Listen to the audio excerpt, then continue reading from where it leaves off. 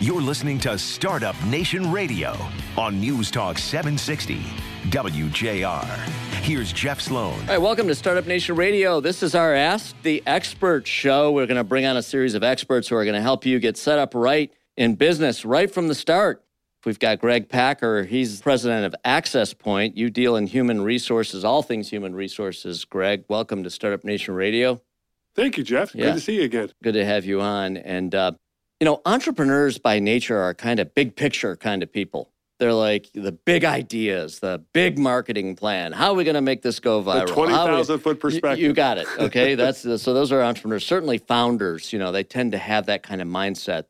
And that's how business gets started. That's where great ideas come from. That's the drive and everything else. But what can tend to happen is really important details can get left by the wayside or forgotten, or missteps can occur as a result of that, and so on, right, Greg? And getting set up the right way right from the start is critical. Oh, absolutely. You hear some of the big name stories where I think it was either Facebook or Apple was one of the examples where one of the early guys working in the garage with the founder, there you go. Thought that he had equity or had a deal or whatever, and then waits and litigates that when it's a multi-billion-dollar discussion, as opposed to if things have been documented properly and addressed correctly. Well, and understandably, in the early going, it's easy to say that doesn't really matter, right? It doesn't really matter right now. But these kinds of things, should you be successful, matter greatly. They can matter greatly down the road. Very much so. Yeah. And in particular, in the human resources department, boy, if you don't set that up right, you can set yourself up for litigation, disappointments, ugliness, all that kind of stuff that, wait, I thought you said this, or I thought you meant that. So documenting things and setting them up properly. Now, in the HR department, what are some of the key things we should be thinking about in terms of getting ourselves set up right and protecting our young business right from the get-go? I think probably the best thing is to make sure you're talking to somebody that can advise you on how to do it right. It's a very easy area to cut corners where people think, I'll just pay him cash. I'll pay him by 1099. It's too complicated to say. I don't want to deal with benefits. I don't want to have workers' comp. Well, those are laws. They're not really open for interpretation. It's very clear. Right. The IRS, the Department of Labor, all of this infrastructure has been created by the various governmental entities to make sure that employees are protected.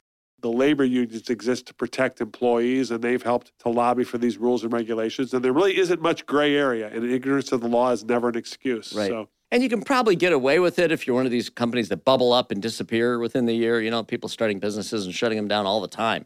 If you're one of those, you might get lucky. You might be able to skate through and not get noticed. But, we're all in it to be successful. And if you are successful, that's when you get noticed, right? I mean, I think, whether there's professional investment coming into the company, demanding to see that the company's set up right, or whether it's, just getting to a level of notice by state or federal agencies that say, hey, this business isn't doing things the right way.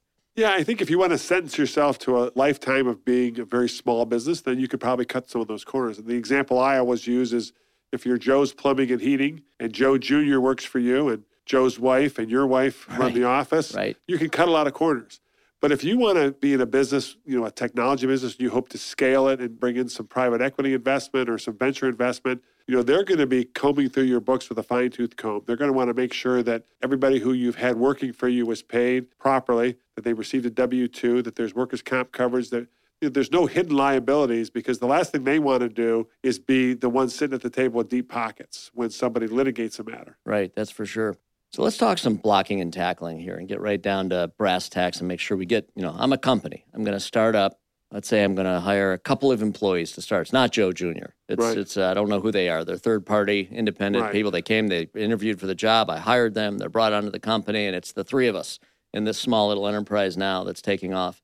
How do I set myself up right? Specifically, what are the key things I need to do more than anything else to check those boxes to make sure I'm okay? Well, let's assume since we're sitting in Michigan that you're starting your business in the state of Michigan. Sure. You need to register with the state of Michigan as an employer. Let them know you exist. Get your employer identification number. So I got an EIN number from the federal government.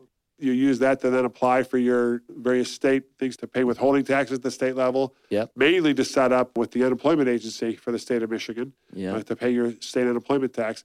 The state unemployment agency is sort of the arbiter of employer status, and they are the ones who will come after you if you don't do it.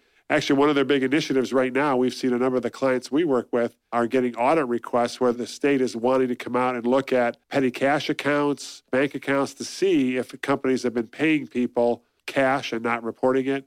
And just paying it 1099 is not reporting it. If the person is an employee, they must be paid via a W-2 vehicle. So. Right. And so let's talk about that for a second. What makes a person, this is, believe it or not, even small business owners, they ask all the time. I know this is a subject of confusion. Oh, absolutely. Where do you cross over from being allowed to claim someone as a 1099 as opposed to crossing over into a W-2 employment situation? The simple line would be almost never.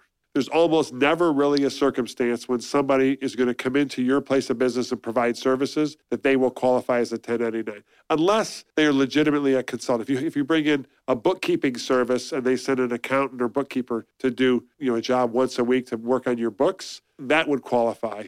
But if you have somebody that's coming in, writing code for you, working at the receptionist desk, doing sales, there's almost no circumstance where they will legitimately qualify as a 1099 and not employed. Even if that person is, let's say, got 3 other or 5 other accounts that they're working for? Again, if they have a business set up and they're providing services, right? Okay. But some of the criteria for the IRS test is, can they have anybody else perform the services? So if it's the kind of a job where, if the bookkeeper suddenly goes down ill and they can send somebody else out to do the bookkeeping work, then that starts to look more like an independent contractor status. Wow. But if you want that particular person, if you had a salesperson for Startup Nation, you wouldn't want just anybody out there plying the trade. You want to have the person you engaged with. Right. So that's really the criteria, is that it's very, very rare. Used to be like in the hair salon business and places like that, but the IRS has been cracking down on the whole concept of renting chairs. But I would say in the audience that we're probably talking to, startup businesses, technology type businesses, there's almost no examples. Again, outside of that bookkeeping sort of thing, accounting type work, legal work, but somebody who's showing up at your office most days or working even from home most days, if you're paying them hourly, almost no chance that you're going to qualify for independent contractor So status. right there, that's good guidance on that. That's critical. I think people don't have that impression. Right. I think that's a good thing to make sure you're very sensitive to and careful of. And where you get tripped up is marriage is always great, divorce is always ugly. So if somebody leaves and now you're no longer paying them a 1099 check, they can't file for unemployment. They go file. The agency says, well, you should have been eligible. So Right. they do an investigation and they come out and audit your business. You have to now pay unemployment taxes for the last 3 years on everybody who's been there, regardless of the status. You can't just choose and say, you know what? And I hear this from small business owners all the time. Oh, we just 1099 them. We didn't want all the headaches and hassles of a W-2. Well, that's not a choice you have. That's what the law is. So you would say, if we're setting up that small business hypothetical that I mentioned early on, I'm the founder, I've got 2 employees now and so on, you'd say, just automatically set them up their W-2. Yes. I don't even want to hear the but, the ifs, the ands, or the stuff on the margins. Set them up as W-2s to set up yourself up right and protect yourself and your business. It's a corner that it's not worth cutting. It's like not having homeowners insurance. Right. If you set the person up as a W-2 employee, your very first employee, and then you get workers' comp coverage, it might cost you $600 or $700 a year to get workers' comp coverage on that employee.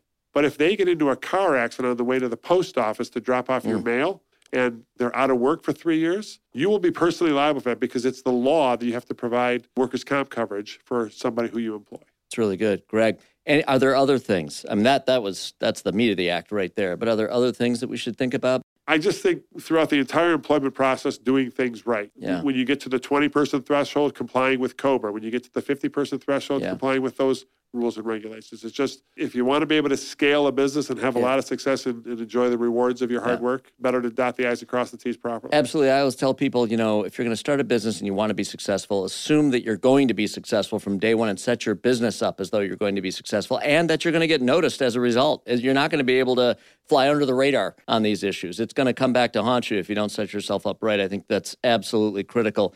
We talk about HR, but who knew all that about 1099s, really? I can tell you the majority of people sitting in businesses don't know what you just told us, and that was good advice.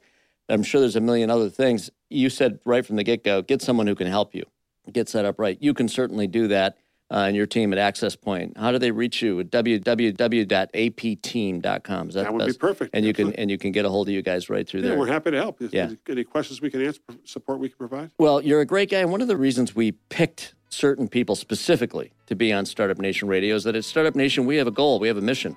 That's to help people get started and get started right. And I know you feel exactly the same way. You're a good advocate and a good friend. We appreciate it, Greg. Thank you for being on and giving us some good, important guidance on getting set up right from the get-go on HR matters. Appreciate it. Thank you. Thanks for helping businesses get started. A rising tide floats all boats, It right? does, doesn't it? It really does. And we need, businesses are being started at record numbers these days. We're happy to see that.